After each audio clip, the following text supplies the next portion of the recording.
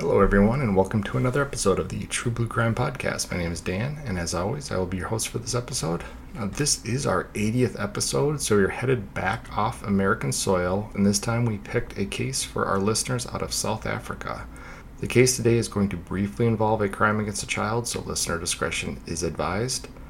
If you'd like to get updates about what the podcast is up to, please like and follow the True Blue Crime Productions Facebook page. Currently over 8,000 followers. I'd love to be at 10,000 followers by the time I leave for CrimeCon in a little over a month. So if you could, and you're already a follower of the Facebook page, if you could share the page and tell everybody how much you like the podcast, I'd greatly appreciate it. More information can be found at the show's website at truebluecrimeproductions.com. And if you'd like to email the host directly, my email is truebluecrimeproductions@gmail.com. If you can, please support the show via Patreon or PayPal. Links to make donations are on the website at truebluecrimeproductions.com. Any donations will receive a shout out in a future podcast, a thank you message from the host, and some True Blue Crime merch. Regina from Maine should be getting her merch for her PayPal donation today, so thanks again, Regina. For no cost, please rate and review the show on whatever platform you're listening to it on. Thanks so much. Without any further ado, let's dive into this episode of True Blue Crime. The country of South Africa is recognized around the world as the cradle of humankind. It gained this recognition after the discovery of humanoid skeletons going back millions of years in various limestone cave systems around 30 miles or 50 kilometers northwest of Johannesburg.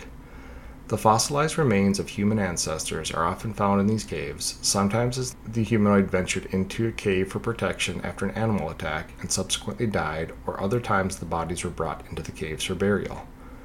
In 1935, the first remains were located in the area, and soon anthropologists from around the world traveled to the region and began locating various human ancestors dating as far back as 2.3 million years ago. As recent as 2013, new species of prehumans were being discovered, including Homo naledi, a short bipedal species that scientists have suggested used fire, stone tools, and conducted burial rites for their dead as far back as 300,000 years ago. While scientists work in the area to fill in the evolutionary gaps in our timeline, they spend a lot of time postulating what life was like for different species like Homo naledi. They face threats from animals such as leopards, lions, and hyenas. Homo naledi and many other species like it faced one threat that is thought to have brought about their extinction, that threat being us, Homo sapiens. Everywhere Homo sapien populations grew, scientists find a decline and extinction of other humanoid species. While some of the extinctions may be related to indirect external factors, such as competition for food, shelter, access to water, etc., many of the extinctions may have been the result of directed killings of the smaller, less intelligent other Homo species. Homo sapiens continue to kill other species as well as members of our own species, and sometimes for sport. In 1995, the cradle of mankind was the hunting grounds for one member of our species, and before he was caught, he killed somewhere between 38 to 76 people. This is the story of the serial killer responsible for what was called the ABC killings.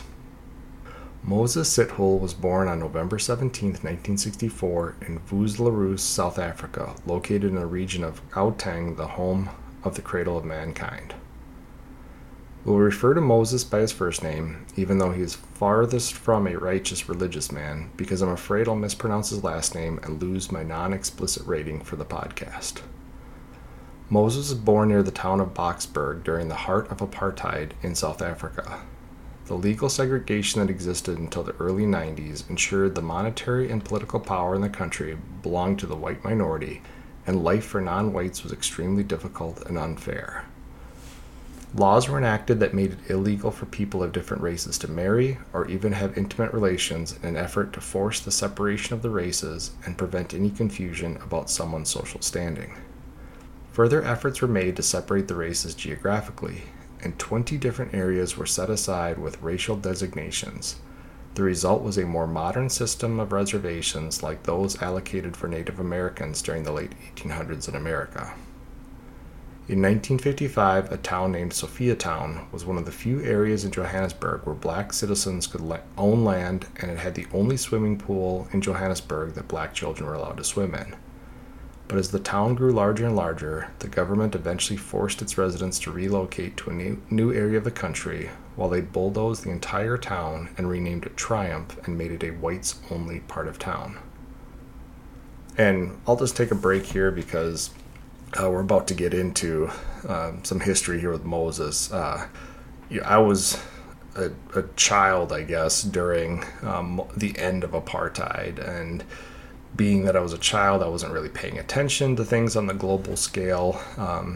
So going back through this, I'd heard of apartheid, I'd learned of it in school, just on kind of a surface level. But as I kind of dug into, as I often do when I'm researching cases like this, as I got further and further into what apartheid was like in South Africa, I realized just how absolutely terrible. I mean, I knew it was a terrible thing, and it was basically what segregation was in the southern United States until the Civil Rights Movement. But I just didn't realize how pervasive it was and how it lasted until the late 80s, early 90s, and then obviously took some time for things to adjust in the country after it was abolished. But just doing the research for some of these cases, I learned so much. Unfortunately, a lot of it's some of the negative stuff about a certain region of either the America or the world, a country in the world. But this apartheid, the more I read about it, the more absolutely disgusted I was that this existed, that it existed for so long, that it existed so callously, I guess, on the world stage, that you had an entire country that was practicing such an unfair amount of segregation for so long that and nothing was really done about it, and the whole country was the whole country was a powder keg leading into the late 80s or early 90s, with all this, rightfully so, all this anger about the oppression that was going on as a result of the segregation and the lack of opportunities for the majority of the people in the country. So what we're going to talk about, these crimes that Moses is going to conduct, and we'll tie it in a little bit here with the apartheid.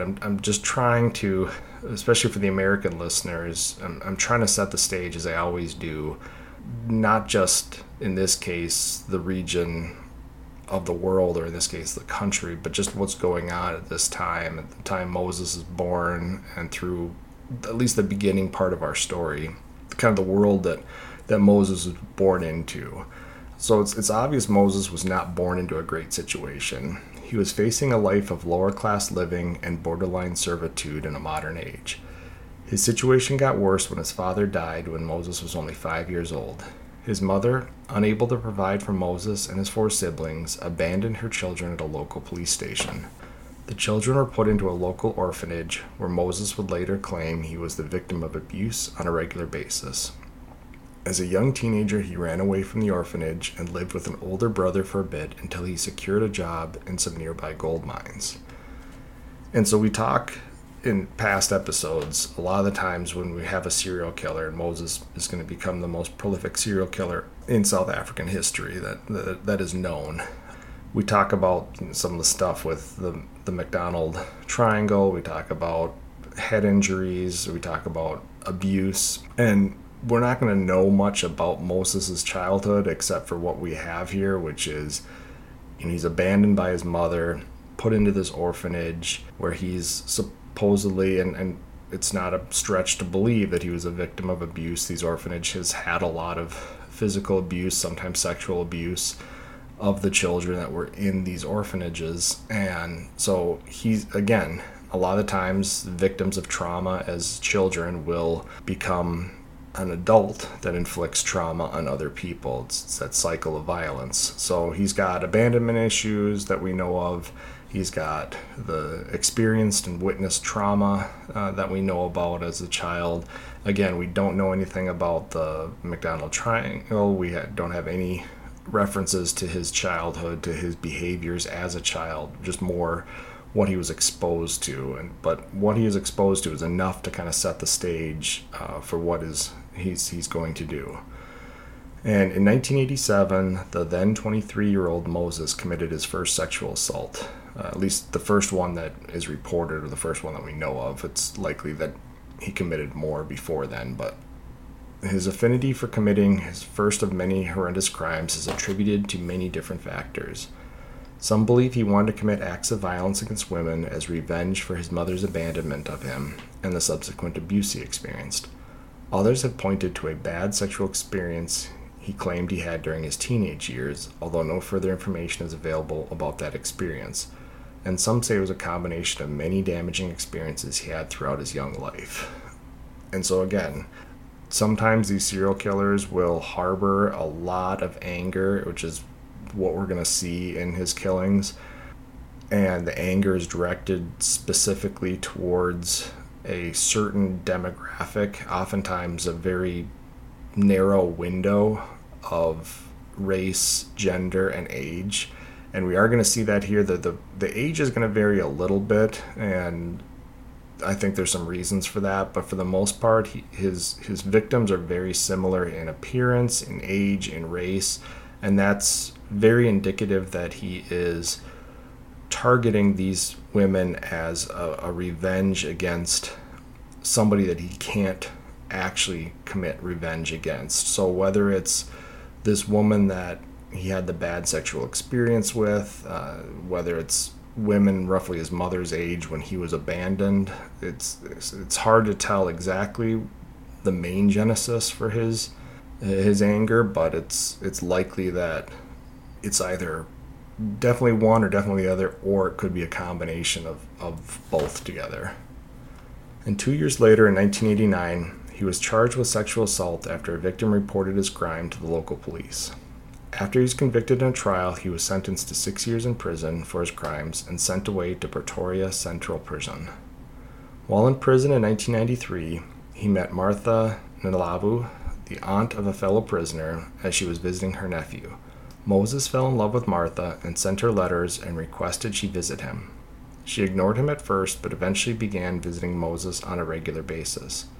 He was released from prison later that year, in November of 1993, having been given time off his sentence for good behavior. But Moses was not rehabilitated and had learned an important lesson, that living victims could report him and he would go back to jail. So after his house arrest parole ended in early 1994, he hatched a plan to commit more sexual assaults and avoid capture. By the time Moses was released from prison, apartheid was over and South Africa found itself in a form of social anarchy. While the destruction of the abusive and immoral system was necessary, it would take some time for the country to reach a form of homeostasis.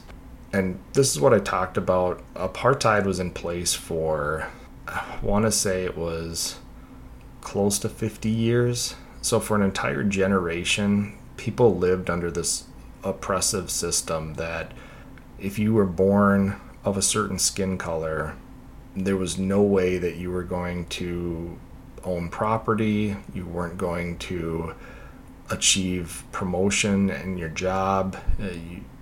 You were lucky if you had a job and could scrape by on enough money to feed your family. And again, that went on for 50 years. And it's kind of that beaten dog mentality. And I don't mean to compare people to dogs, but it's just as a society as a whole, when you're just oppressed for so long, sometimes you lose the ability to understand that there is or should be a better system out there. And when that system arrives in the form of free democracy and no class segregation and all that kind of stuff, at first there's going to be a period in which, after living under such oppressive rules for so long, people really don't know how to adjust. And that's really when Moses released from prison. This is literally the changeover, the negotiation period, as they called it, between the end of apartheid and the beginning of democracy and freedom in South Africa. So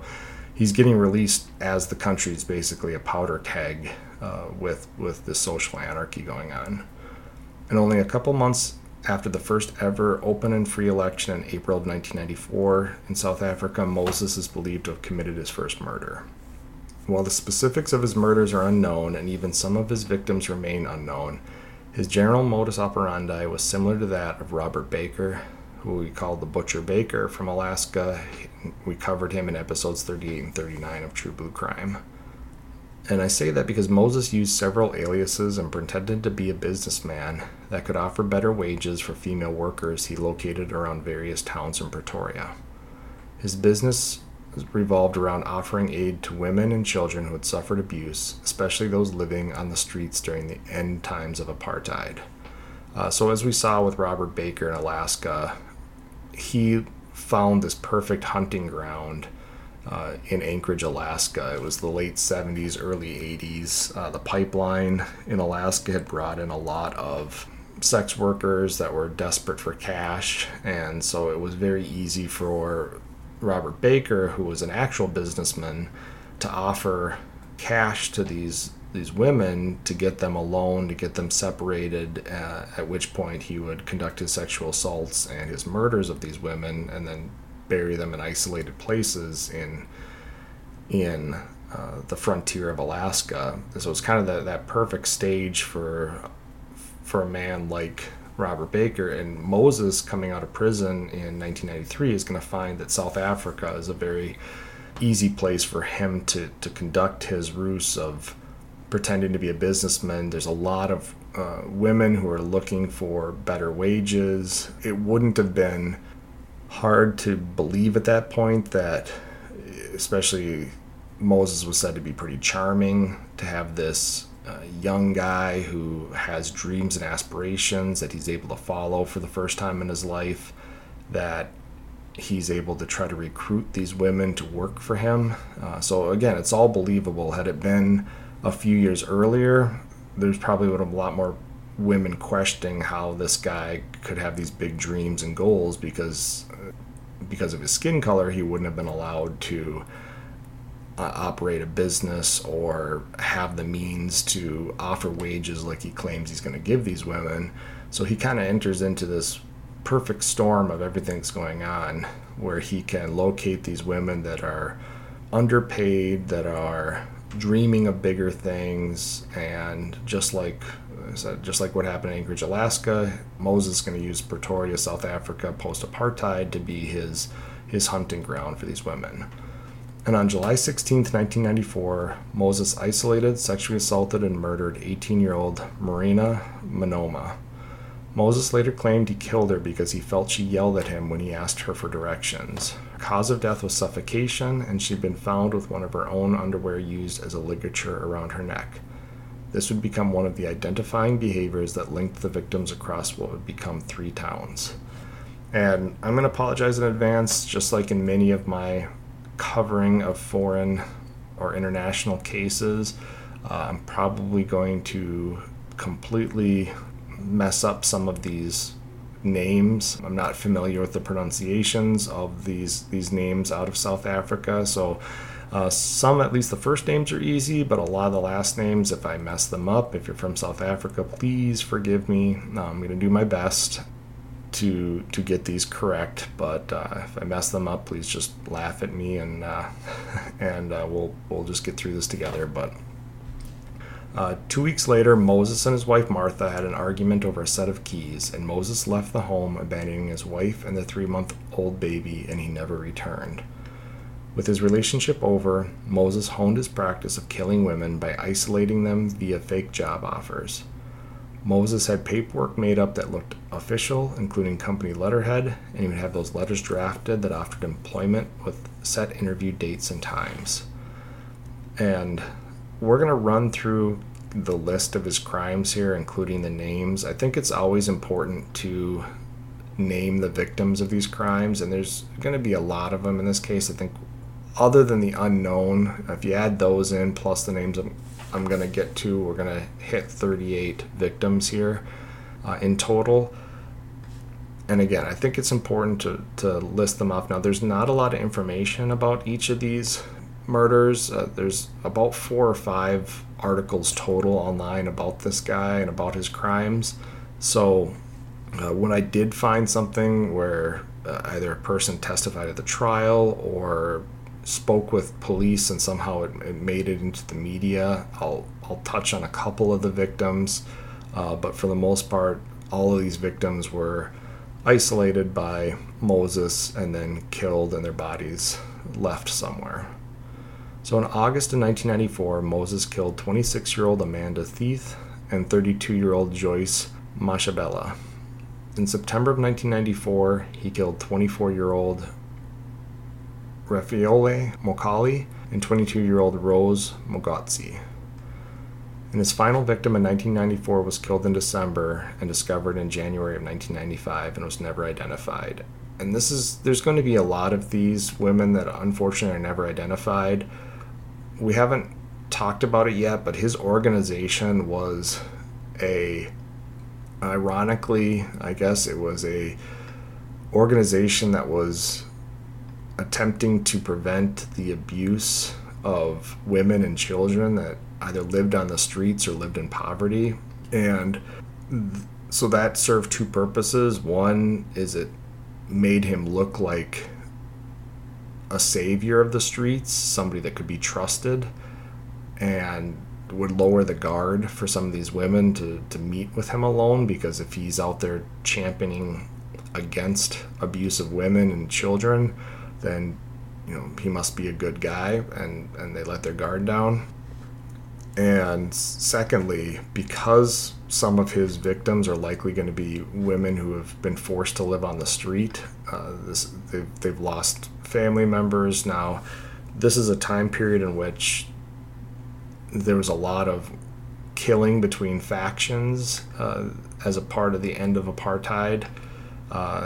In just one of the cities that he's going to commit some of his murders, Boksburg, there was a Boksburg massacre, and I want to say it was either in the late 80s or early 90s, and it was a militant political group came into town and killed like 45 people in a massacre and a shootout.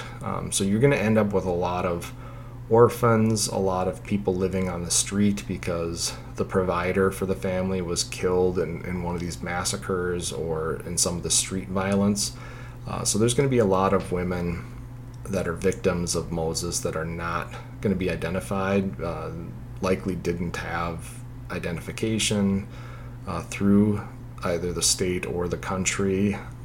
And again, this is a time of political upheaval, social anarchy, political anarchy to a certain degree. Some of these people are not going to have gotten identified by the new government by the time that they're killed and located. And now, after killing 27-year-old Beauty Soko and 25-year-old Sarah Makono in early 1995, Moses went on to commit 3 murders in April of 1995. He killed 24-year-old Nikiwe Daiko, and then while killing 25-year-old Letta Nadaglamanda, he left her 2-year-old son Sibusiso with a head injury, and the toddler died 8 days after his mother. By spring of 1995, police realized they had a killer on the loose, but the crime started to change towns, and some of the practices of the killer changed. What had begun as sexual assaults followed by strangulation almost immediately after the crime had turned into longer and longer torture sessions before death. This meant the killer was either evolving or someone new was also killing in the same area.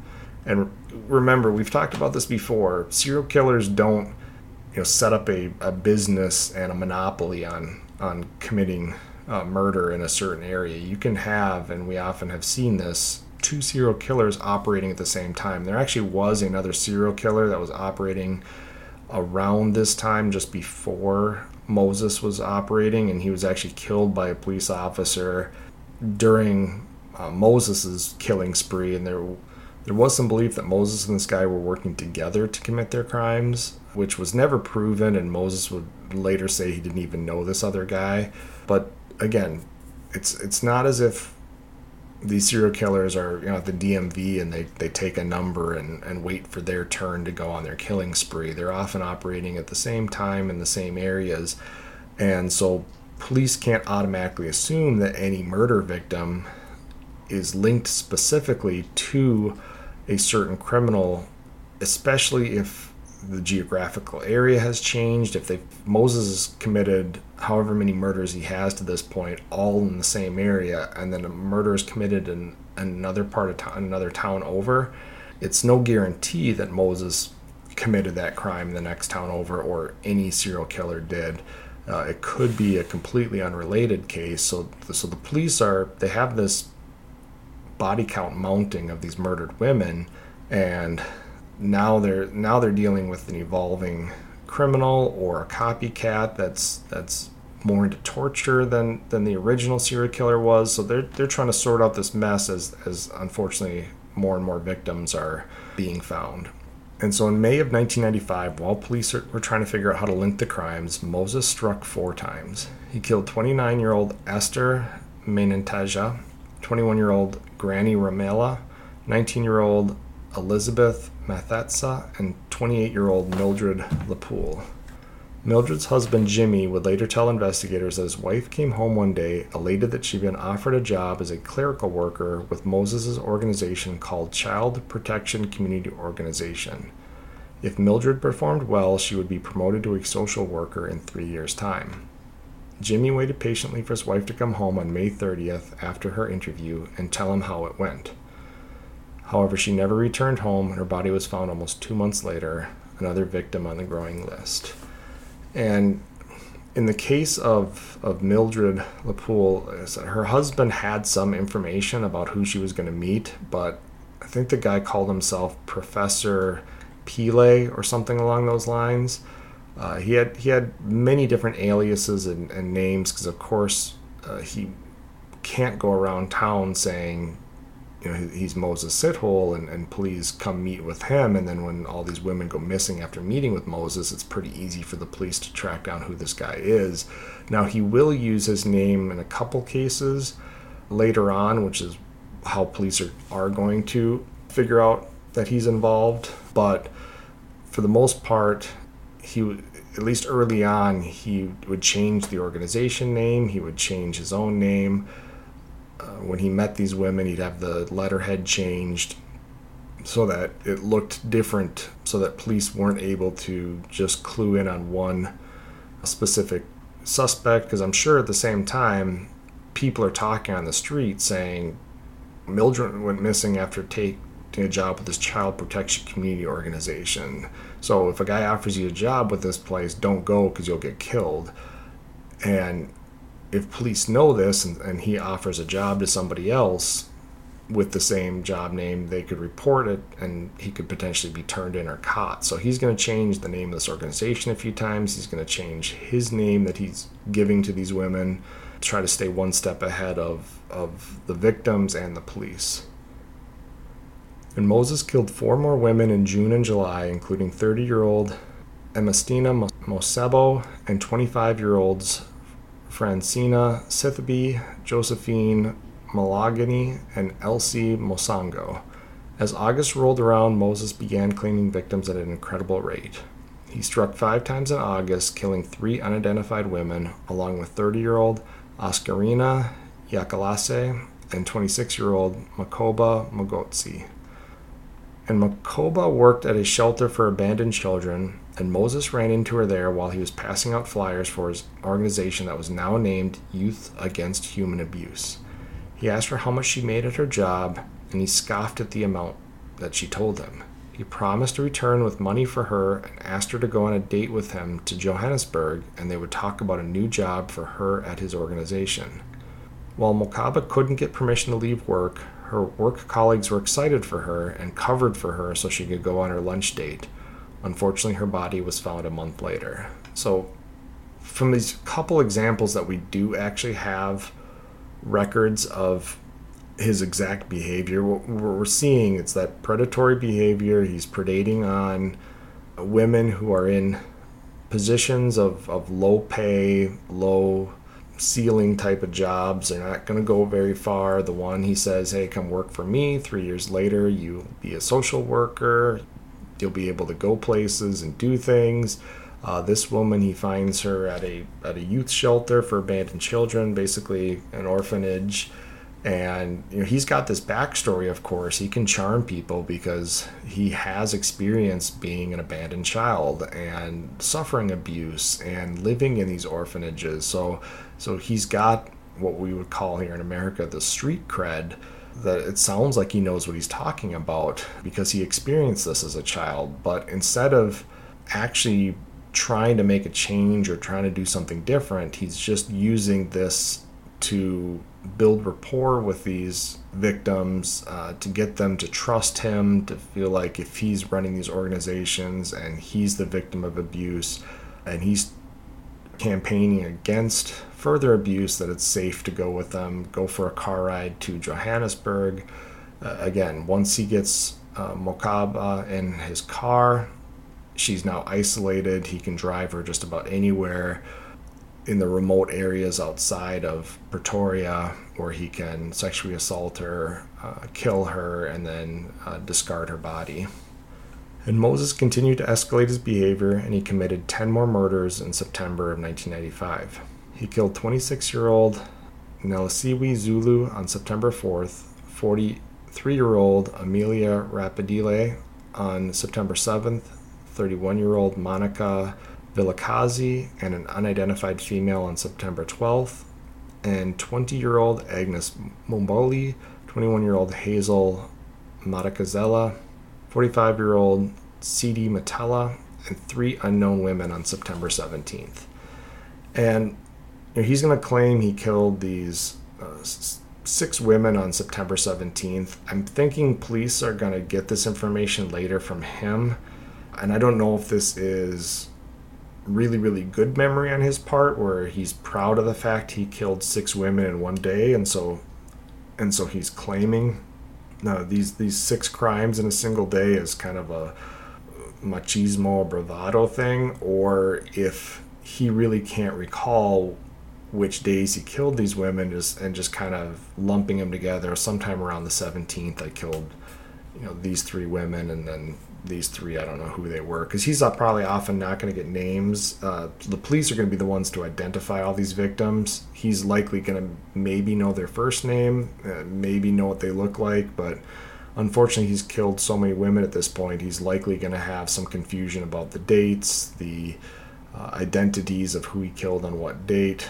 whether or not he's even involved in the crime. But we're just going off what the police kind of, when they finally put it all together, this is the information that they were able to come up with. And he killed 3 more women in October, including Beauty Nadabeni, and she had no age listed, and 2 unknown victims. And a final unidentified victim was attributed to Moses on November 6th, but as we're going to find out, it's likely she had to have been killed sometime in October.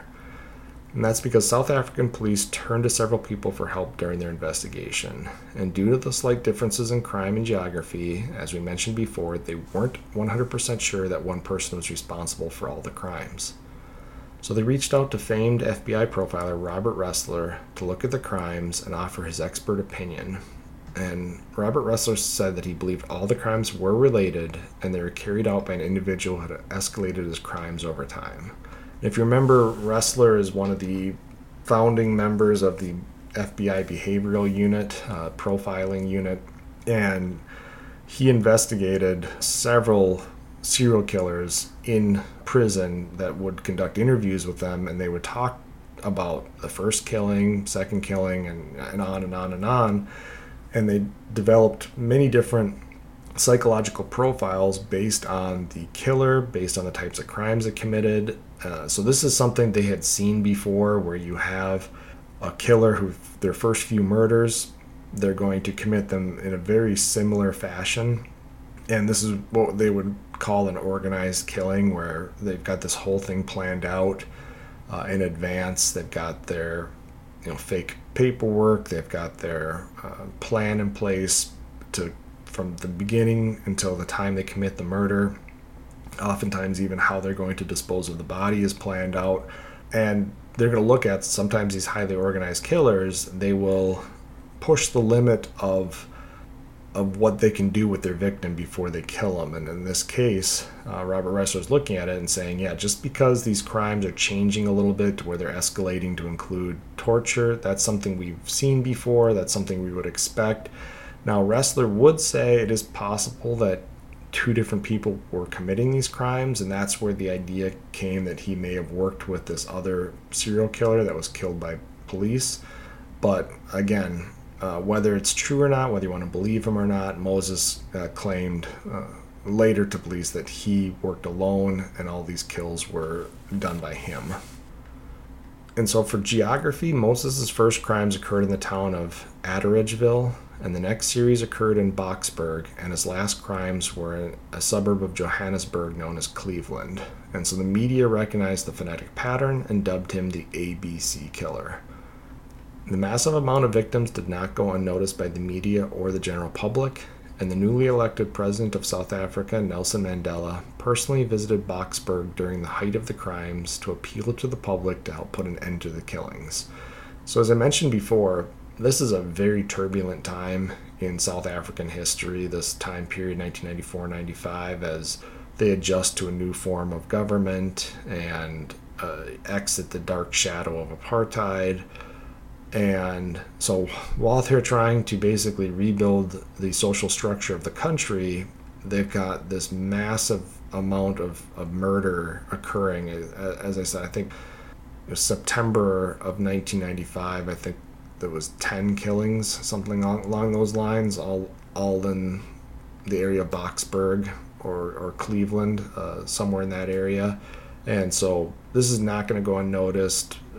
And one thing a new government has to do is instill a sense of security and stability amongst its population. And so the last thing that the South African government wants is this free-for-all on crime. And there is a lot of crime. We're going to talk about it at the end here. There's a lot of other crime going on in South Africa.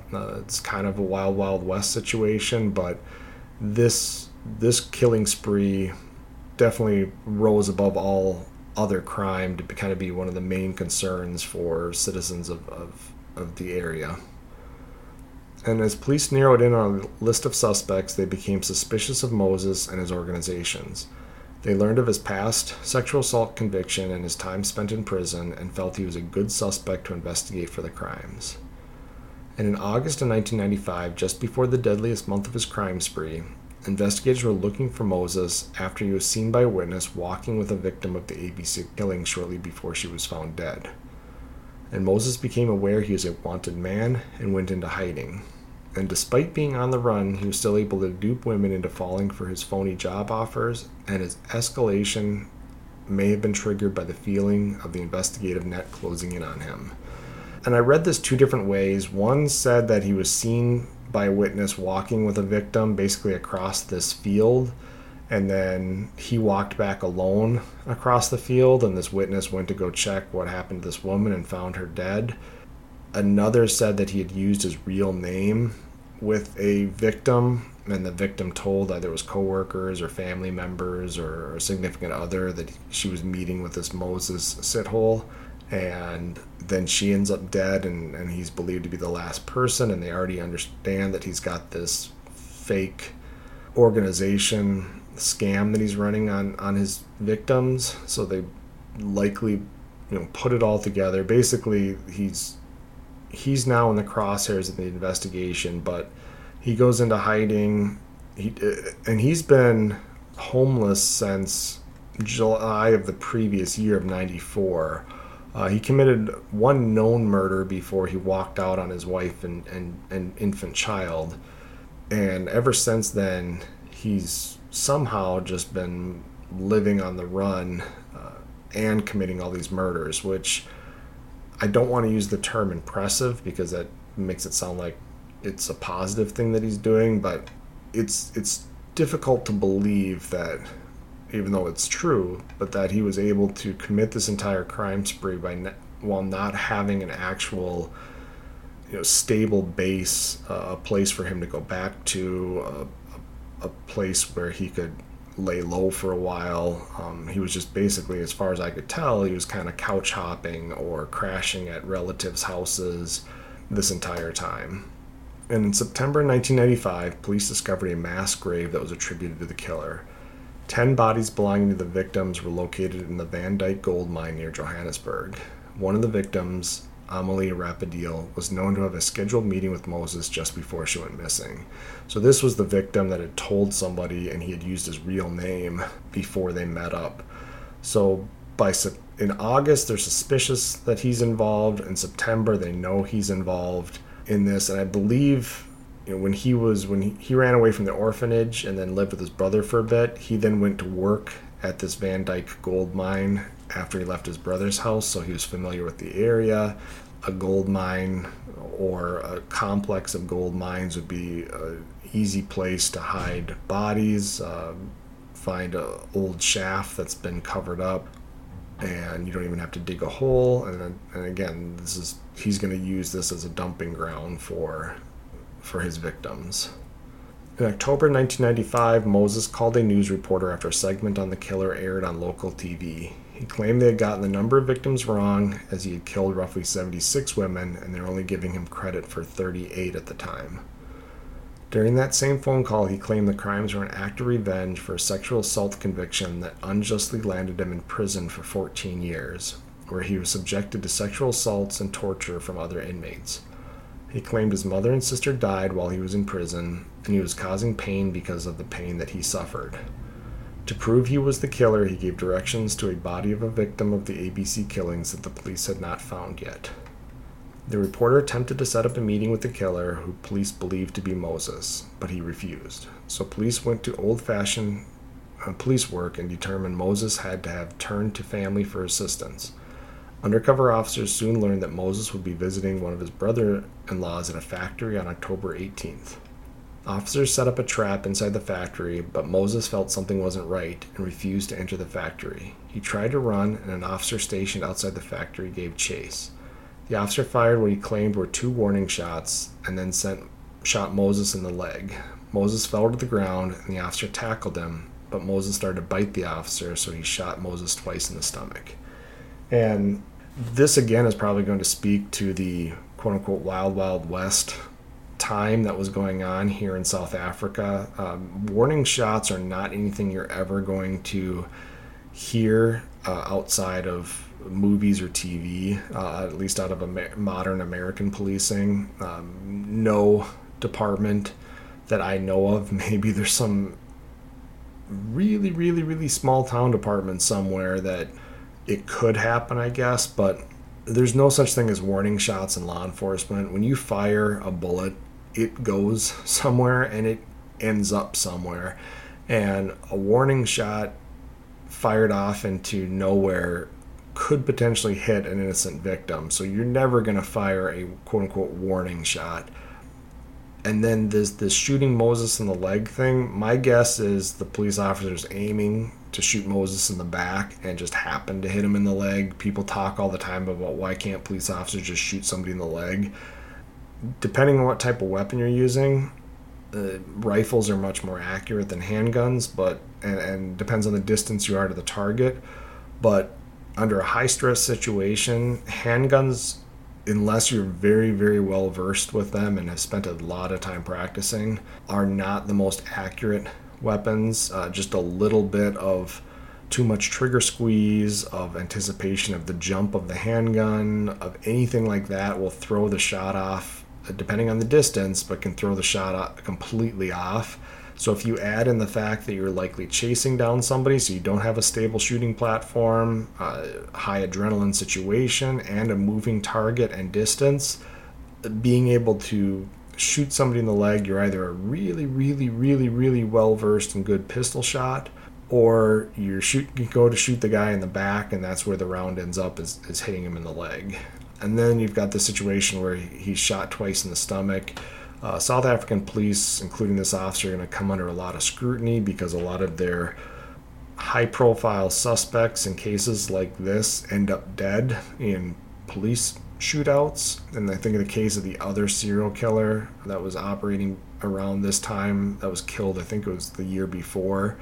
It was said that he came after the police officer with an axe, but a lot of people questioned whether or not that was true. So there was some questioning as to if this is actually how this incident actually went down, or whether police tried to eliminate Moses to save a trial. But Moses is going to be taken into custody, and he was rushed to a military hospital and treated for his gunshot wounds. He survived, and while recovering, he was charged with 29 murders, and he agreed to be videotaped for hours as he recalled his crimes for the investigators and is seen on the videotapes in a good mood and eating food and laughing. He told investigators that he tried to pick victims that looked like the woman who put him in jail in 1987 after he sexually assaulted him, and by doing so, he felt he was punishing her.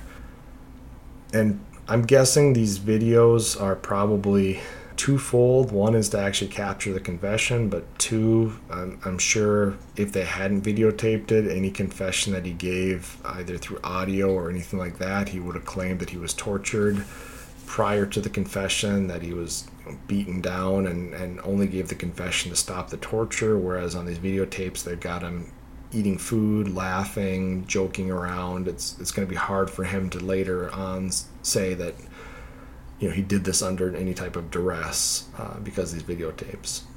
And his trial was scheduled for October of 1996, and police had since linked him to an additional 2 crimes. So he was ultimately charged with 38 counts of murder, 40 counts of sexual assault, and 6 counts of robbery for removing items of value from his victims to include jewelry. And the videotape confession that was shot while Moses was in jail came under scrutiny, as it was alleged that some of the taping included the use of a secret camera, which was illegal. The judge considered the issue at length, finally agreeing to allow the tape to be played at trial. And you run into this every once in a while. You'll see signs sometimes when you walk into, say, a retail store or something along those lines. There's a sticker that'll say, like, CCTV cameras in use. And in police stations, a lot of times the interview rooms will actually have a warning outside the interview room saying conversations in this room will be recorded, or something along those lines, because courts, depending on which part of the country you're in America, depending on which country you're in the entire world, have different views of surreptitiously recording statements. And sometimes in some states in America, a police officer can record their entire conversation with somebody on the other line without telling them that the phone call is being recorded. And in almost all states, it's illegal unless you have a wiretap warrant to just record a conversation where you're not present and it's just a conversation between 2 other people. And there's some gray area in between of when you can record things, such as inside of a custodial situation.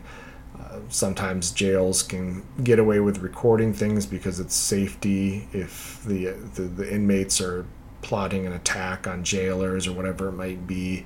There's not nearly as many rights granted to people who are custody. That's why all their phone calls are recorded and monitored, all that kind of stuff. Their letters can be screened. So again, the judge has to weigh this all out and decide if this taping that was done with confessions he gave to officers, confessions he gave to fellow inmates about his crimes, whether those could be used in trial or not. Eventually, he does rule that they can be allowed in trial. So on July 29th, 1997, the trial of Moses Sithole began. The prosecution took 2 weeks to present its case, and the defense then put Moses on the stand. He denied any involvement in the crimes, but according to witnesses, he was scatterbrained and incoherent most of the time.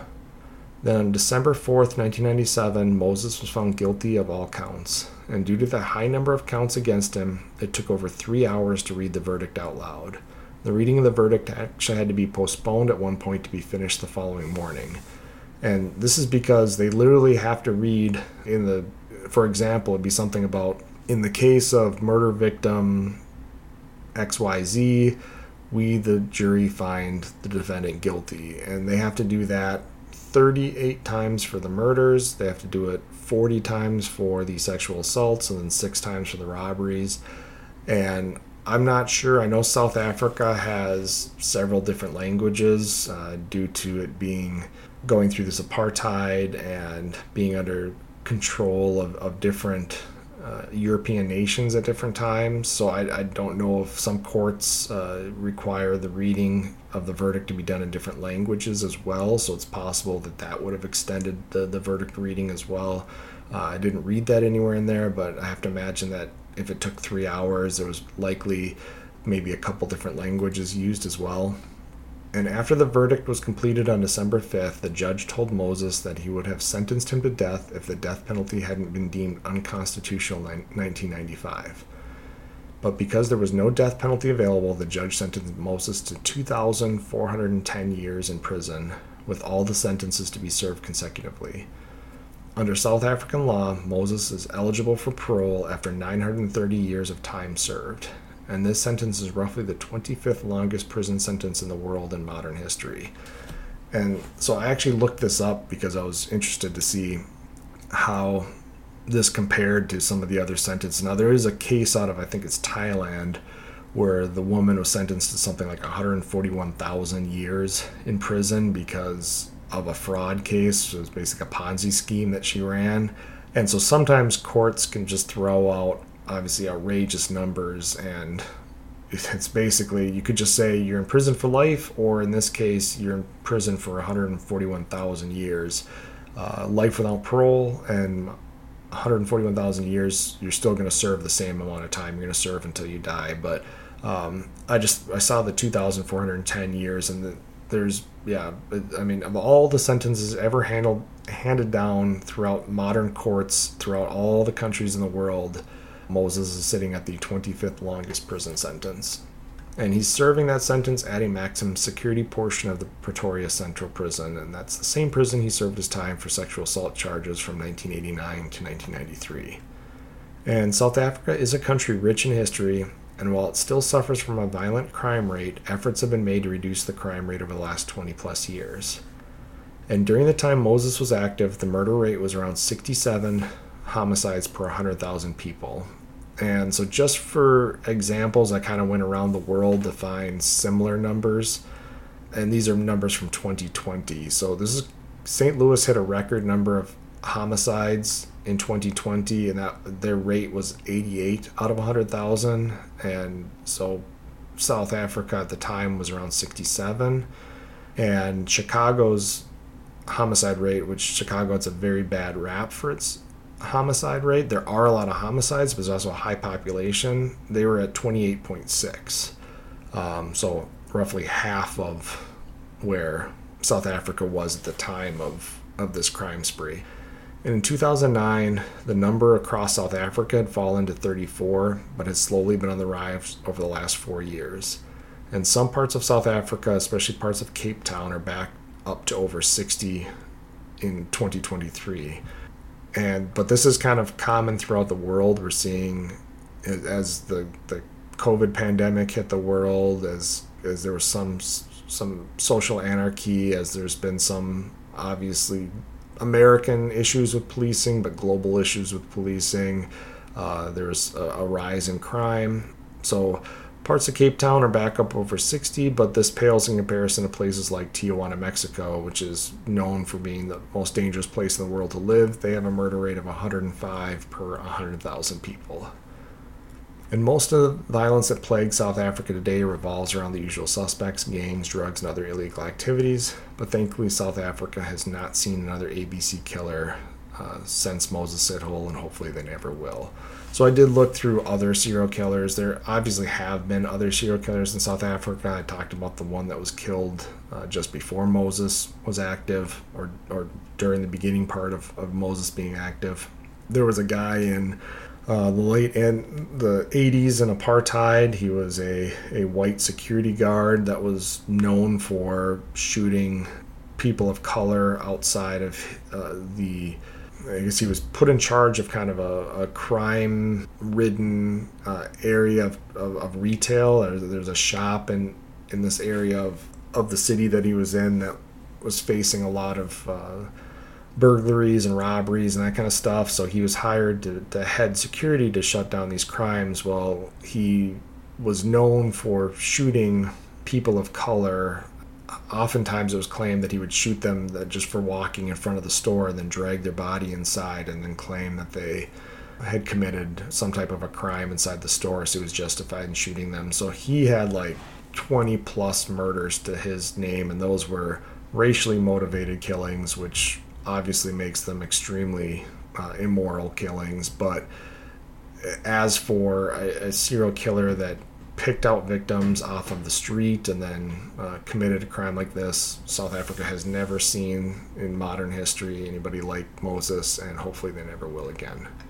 But that is the story of Moses Sithole. Thank you guys for listening. Stay tuned for future episodes, and feel free to write me at truebluecrimeproductions@gmail.com. You can also find me at True Blue Crime Productions on Facebook and support me via Patreon at True Blue Crime Productions. Thanks guys for listening. Talk to you later. Goodbye.